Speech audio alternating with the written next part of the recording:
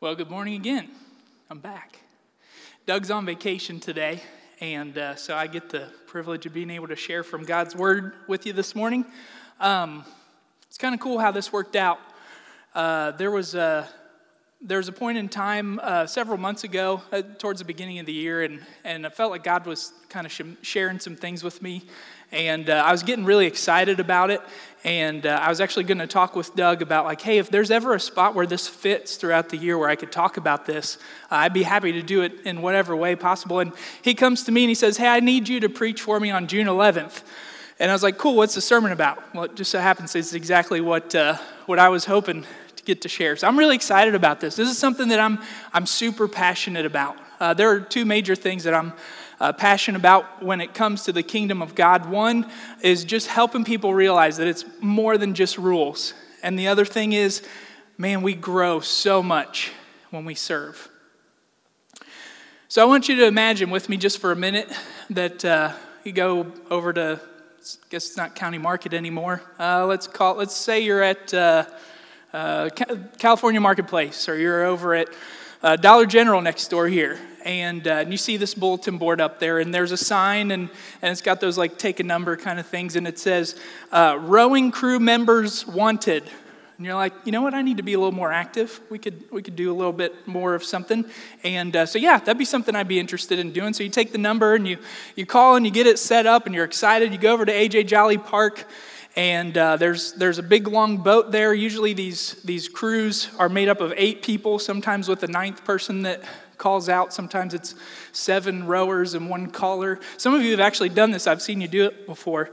And so you get there, you get excited, everybody gets in the water, the gun goes off, you're getting ready to race, and only half of the people in your boat are paddling. Wait a minute. That's not right. So you're kind of like trying to adjust and make your way through, and it's getting swervy because like 3 people are paddling over here and 1 person's over here, and then you switch, and then it's 3 people over here and 1 person over here, and you're just, it's so confusing. You limp across the finish line. You're like, well, we made it, but it wasn't pretty. You look back to see what was it that happened. It doesn't make sense, does it, to sign up for a rowing crew and never put your paddle in the water? I think that's kind of like it's kind of a good analogy for church. There's a statistic that says between 45 to 50% of church attendees in America don't serve on a regular basis. Actually, according to some studies, like they don't serve at all, not just sometimes, like 45 to 50%. So that 4 out of 8 people paddling is kind of applicable. In churches where it's extra tough, maybe it's 3 out of 8 that are paddling. That's extra bad. But just for the sake of today, we're going to say that half of us are paddling going forward.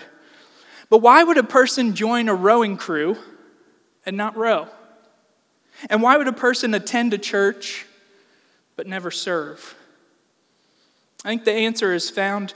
There are 4 major reasons why people don't serve in church. They're all tied to myths that for one reason or another we all believe. But I hope that today God's Word will shed some light on the truth so that we can combat these myths with the truths of His Word. Before we get to those myths though, I'm the kind of person like I just want to lay it right out there, right at the beginning. Here's the main thing I want you to take home for today, right? Here's the major truth if you forget everything else. In the kingdom of God, everybody rows. In the kingdom of God, everybody rows. So now let's go about the process of figuring out why these people aren't rowing, right? So let's say that the race is over, you've limped across the finish line, you're looking back, and you go back to the person in the 8 spot, the very back. They're the last person on the boat, and they're the first person off of the boat, but you catch them before they make it to their car, and you say, hey, why didn't you row? Well, that's where we encounter our first myth. That will say that person's response was this: you know what? I'm just not a rower. It's not my thing. I'm not a rower. It's just not my thing. And there's a lie behind this myth, which is this: God only calls certain people to serve. Somebody with this mindset looks and says, yeah, I mean, that person is really good at this, and this person's really good at that. I got some stuff going on. I'm just like, everybody has a thing. My thing is whatever. And it's just not that. There's in business, and it's made its way into churches too, this false statistic. Maybe you've heard of it before. It's called the 20-80 rule. It's where, according to the 20-80 rule, 20% of the people do 80% of the work. Has anybody ever heard that before? Right? You've maybe heard that. I've heard it. I've even errantly said it, and I wish I could go back in time and erase that. Because it's for one thing, it's actually not true when you look at the numbers, right? The other thing is, what it inherently does is for the 20% of people who are doing something, the 20%, which is actually more than that, the 20% are like, oh, those 80%ers, schmucks, right? Like they need to get their keisters in gear. Let's get this thing going. We need to do it. And the 80% are like, sounds about right. If they're happy doing their thing, it just sets up for us in our minds. There are people who serve, and there are people who don't. There are people who row, and there are people who don't. Here's a myth-busting truth to that lie. We all have a part to play. In 1 Peter, the whole book is about trying to live as a church. He's writing to several different churches and areas, and they pass this letter along. Trying to live in the church in a time and in a place that is not conducive to living in a godly way. Here's something that he shares with us. All of these scriptures, by the way, I have in your bulletin, and it's part of every week we have a reading plan. So every one of these, you're welcome to jump in and find those. We're going to go kind of here, there, and everywhere a little quickly. But if you want to just look them up later, please do that. That'd be great. But in 1 Peter 2, verse 9, Peter says this: "You are a chosen people, a royal priesthood." Let me pause there. Does anybody know what the role of a priest is?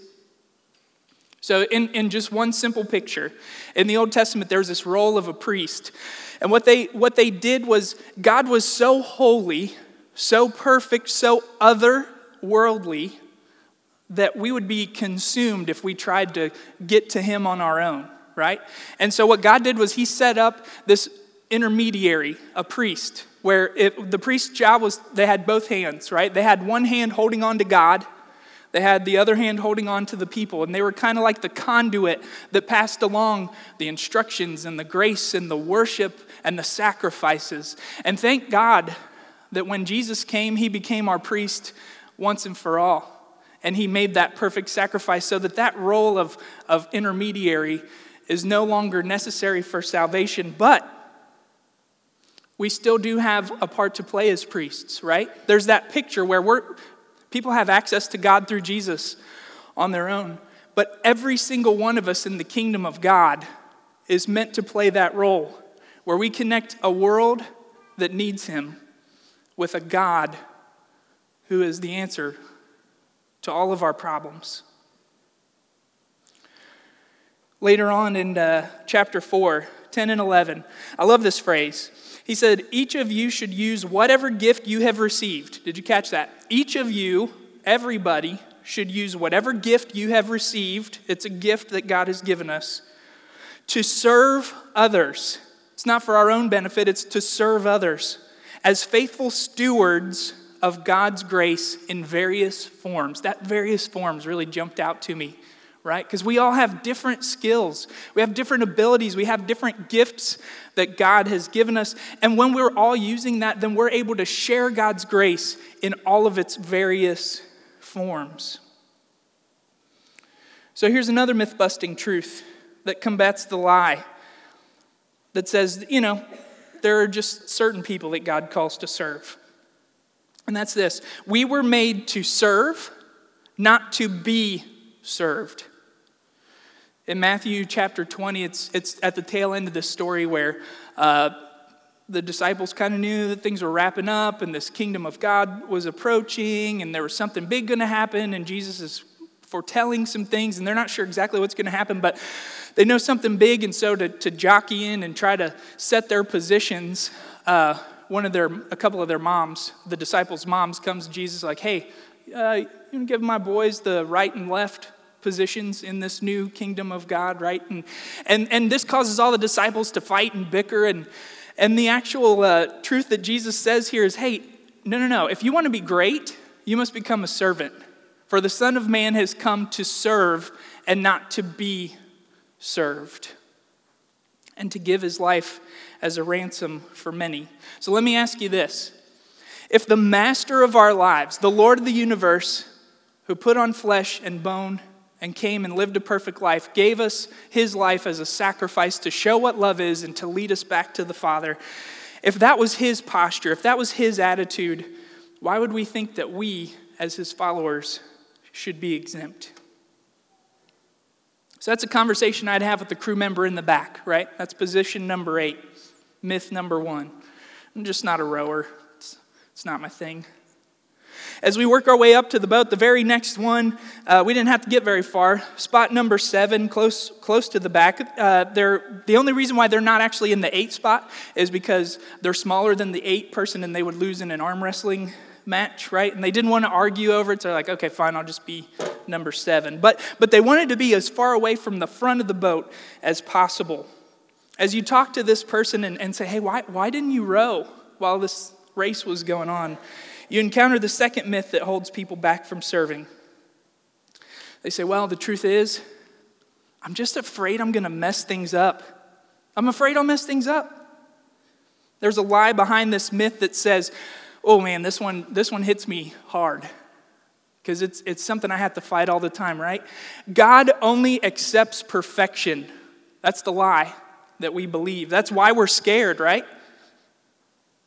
But it reminds me of a story that Jesus told in Matthew chapter 25, where at the end of it, he basically says, God blesses strategic effort. It's called the parable of the bags of gold in Matthew. It could be the parable of the talents in some of the other Gospels. But I'm gonna call it the parable of the bags of gold. And if you're not familiar with that, it's basically this. There's this master that's getting ready to go on a long journey, and he's got 8, I'm really bad at math. He's got 8 bags of gold, right? So to the first person, he gives 5, okay, plus 2, yeah. Second person, he gives 2 bags of gold. Third person, he gives 1 bag of gold. And he says, manage what I have given you, and I'll be back. What happens is the master goes on his long journey, and he comes back, and he's calling to account. And the one with 5 bags said, hey, I started with 5 bags, and here's 5 more that I've made to you. Great job. Awesome. Come and receive your reward. Celebrate with me. And then to the second person, he said, hey, here's the 2 bags that you gave me. I've brought you 2 more. Fantastic. Well done, good and faithful servant. Come and celebrate with me. And then he gets to the one with the 1 bag of gold, right? And if you think about that person's spot, they're looking, and maybe I don't know if they had interactions throughout this process, right? But if they did, it's like, Jim had 5 and he's up to 7. And then the next week he's like, oh man, Jim's got 8, 9, and he's, oh man, I'm not doing so well. He gets scared that he's going to mess things up. So what's he do? He takes that bag of gold and he says, well, I may not make anything, but I'm certainly not going to lose it. So he buries it in the ground, and when the master comes back to take account of what had happened, he sees that it had been buried in the ground. Here's what the fearful servant said. Master, I knew that you are a hard man, harvesting where you've not sown and gathering where you've not scattered seed. In other words, you demand results. So I was afraid. And I went out and I hid your gold in the ground. But see, here's what belongs to you.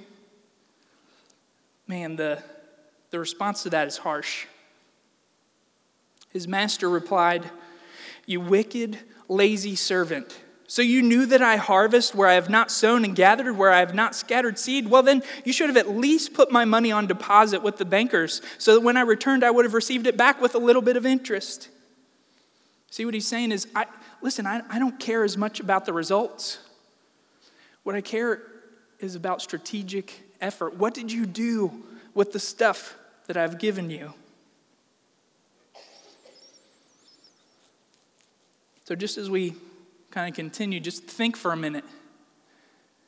Am I using what God has given me to the best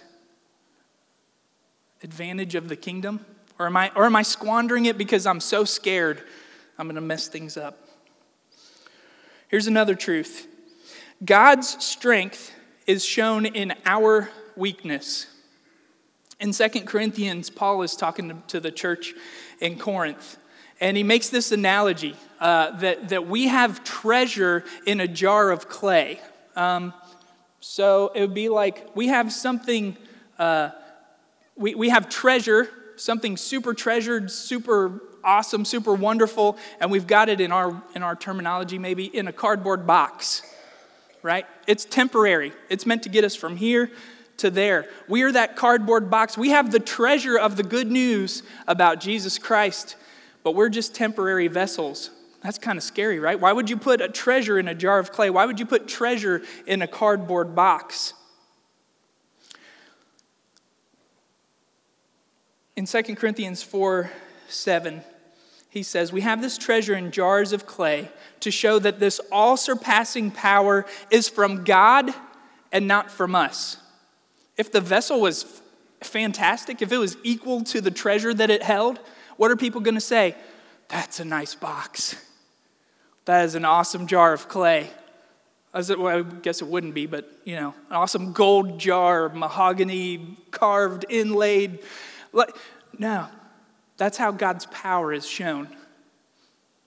His wonderful riches held in temporary jars, in cardboard boxes. There's a story that I love. It's one of my favorite stories to tell. There was a CEO back in the 90s who made a bad deal. He lost $2 million for his company. And he knew the writing was on the wall. The chairman of the board came and set a meeting up with him, and he said, hey, we need to talk. So he had his stuff boxed up, and he was getting ready to go. And the chairman came in, and he said, you don't, I'll spare it. I'm resigning. The chairman said, no, you misunderstand. You're not going anywhere. The CEO said, but I made this, our investors and the business, the company, I messed up. I took a risk, and it was, you know what the chairman said? He said, we talked about it. We just spent $2 million on your continuing education because you're never going to forget that lesson. I hope you don't stop taking risks. I hope you continue trying what's best for this company. But why would we fire you? I think that's kind of the attitude that God takes sometimes, right? We're afraid that we're going to mess up. Guess what? You will. I'm afraid I'm going to mess things up. Guess what? I do. But instead of saying, get out of here, you're fired, on to the next one. He says, hey, what can you learn from this? How can you grow from this? What can this do moving forward to help grow this kingdom? Don't be afraid to mess up. The work is in our hands, but the results are in God's. Let's move up a little bit further in the boat. So this one's in the 4 spot, right? Smack in the middle of the boat, right? And I want you to picture this person sitting on the boat just like this. Afterwards, right? And you come up and you're like, well, so-and-so, why didn't you row? Well, I just don't have all the resources that I need. I will start rowing once I've adequately been equipped, right? Now, let me pause. This is very legitimate, right? In some circumstances. If this person didn't have a paddle, yeah, you can't row if you don't have a paddle, if you've not been given a paddle. If they don't know what to do, yeah, we need to teach you how to do that. But what if you're asking this person and, you haven't been equipped, does your paddle work? Oh yeah, it works just fine. Actually, it's brand new. I just got it. It works great when I use it. Oh, okay. Well, are you confused? Like, do you have an injury? No. Are you confused as to what to do? No? How long have you been on this team? Oh gosh, I've been on this team for like 5 years, right? There's a point when we believe this lie that says, I'm not fed enough to be able to feed others. Like I said, in some instances, that's a very legitimate concern. But let's step away from the rowing analogy for just a minute. Let's pretend that after church today, Stacy and I go out and we go to lunch with my mom and dad, right? And I'm sitting there. We go to the Mexican restaurant, and we're sitting there. I get my nacho fajitas, chicken, of course, extra cheese. And they're sitting in front of me, and I'm ready to eat. And I just fold my hands and smile. Look over at Dad. You gonna cut it up for me? You gonna feed me? That would be absurd, because I have what it takes to do that task. If it was a baby, right? If you take a baby to a Mexican restaurant and they're doing the same thing, well, yeah, of course. Of course the responsibility is on the parent. But sometimes Satan uses this one. I've had a lot of conversations with people who have bounced from church to church to church. And one thing that comes up over and over and over again is, man, I just didn't feel like I was being fed there. Sometimes that happens, right? But then if I ask and go in further, how did you get involved? Well, I didn't really have time to get involved much. Well, what sacrifices did you make to further that place's goals in reaching the kingdom? Well, it just wasn't really my thing, right? Do you see what I'm getting at?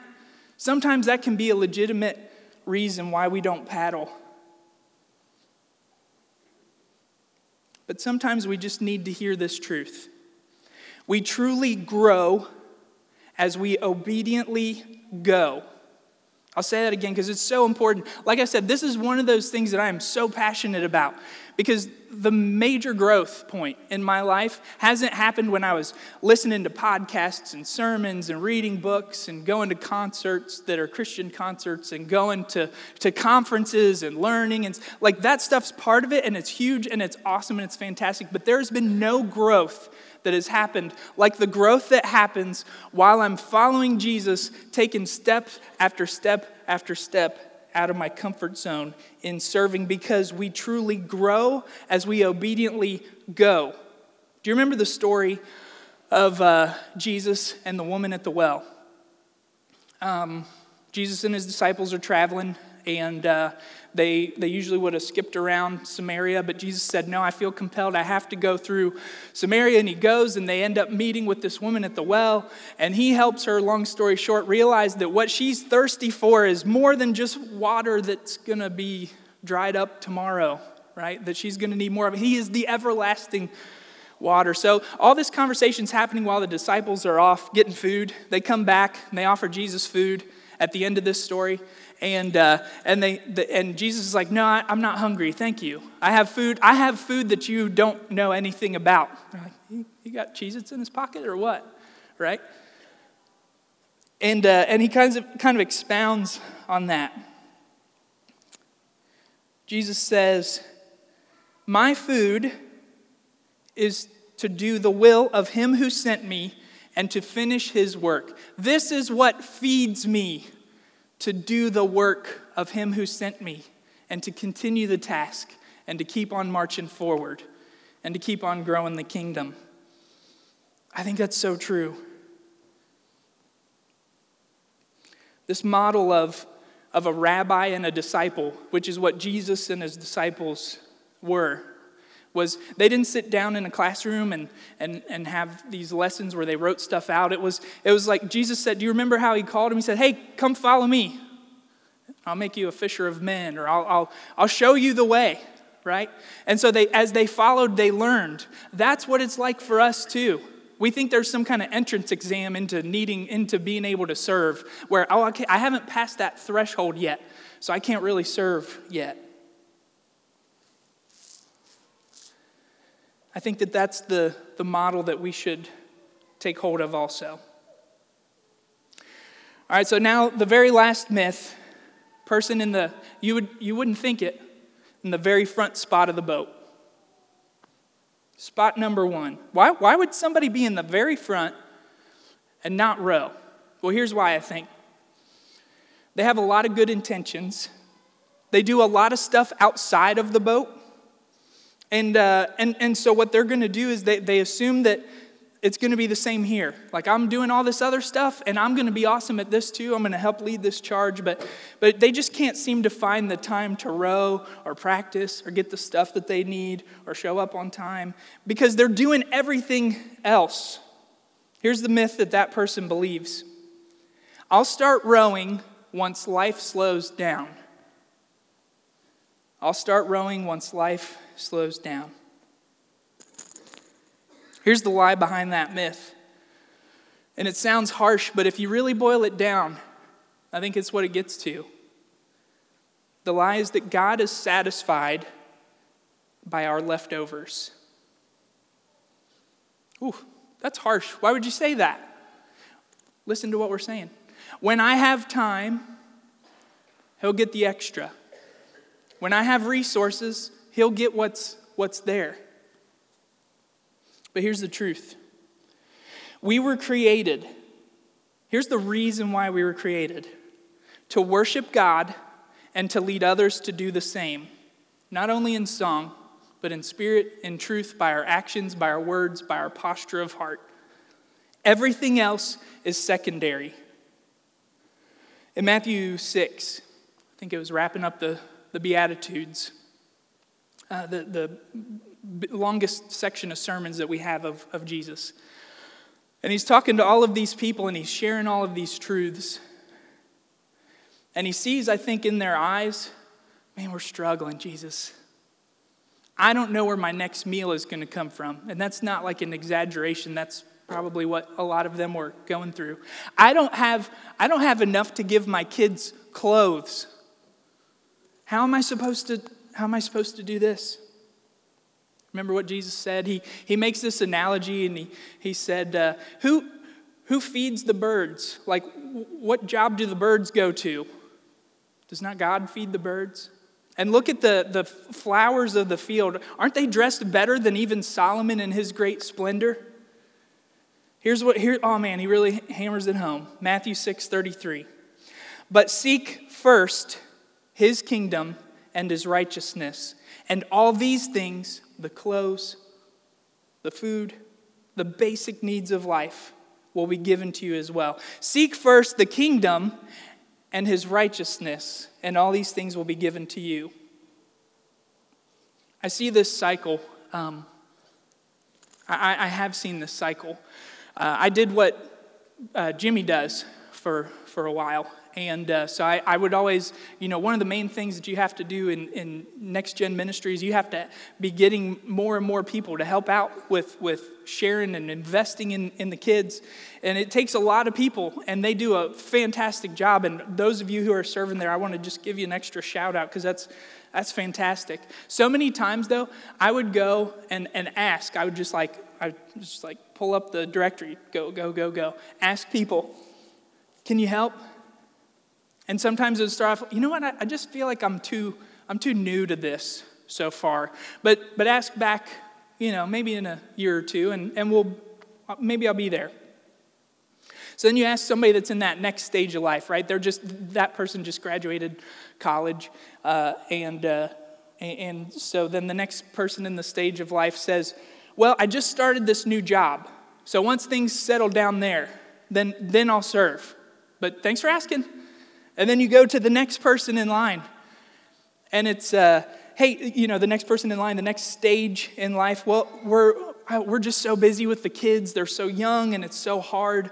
And we got soccer practice and basket weaving practice. And we got archery and football. And they're doing all of these things. And it's just we're running here, there, and everything. But you know what? Once things slow down, then you can ask me again.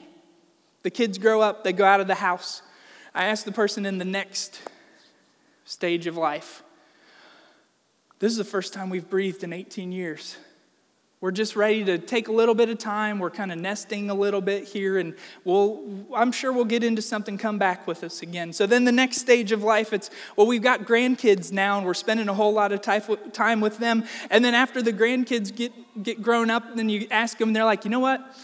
I just can't do things like I used to. All of those things in certain instances are legitimate. And certainly hear me with this. God calls us to different things, I think, in different stages of life. And he's gifted us all with different things. I'm not saying you have to do the same thing forever or else you've done a disservice to God. But here's the truth.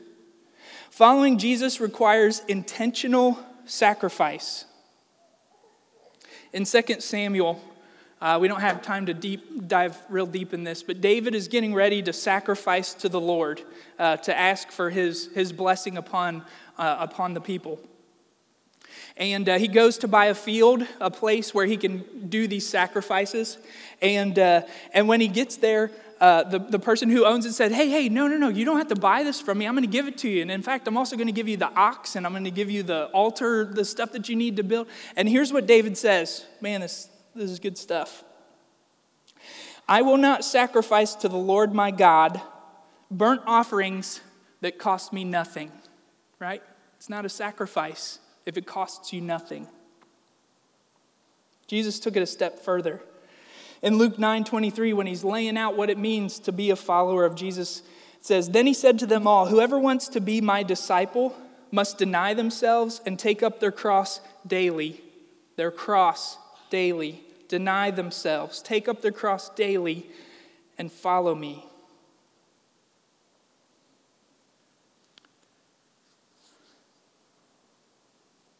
If we wait for life to slow down, I stopped saying this phrase. I punch myself in the leg anytime I do when I'm talking to somebody. Oh man, I'm sorry, it's just been a crazy week. Anybody said that this week? Did you say it last week? Say it 3 weeks ago? Are you going to say it tomorrow? Me too. Except for now, when I say it, I punch myself in the leg. We got to make this a priority to row. A priority to serve in some way or another. Serving or rowing is almost as much for our own benefit and growth as it is for others, the people that we're serving. I heard an awesome quote a couple months ago, and I may not have it like down verbatim, but this was the gist. The nature of kingdom work is this: we can't do it without him, and he won't do it without us.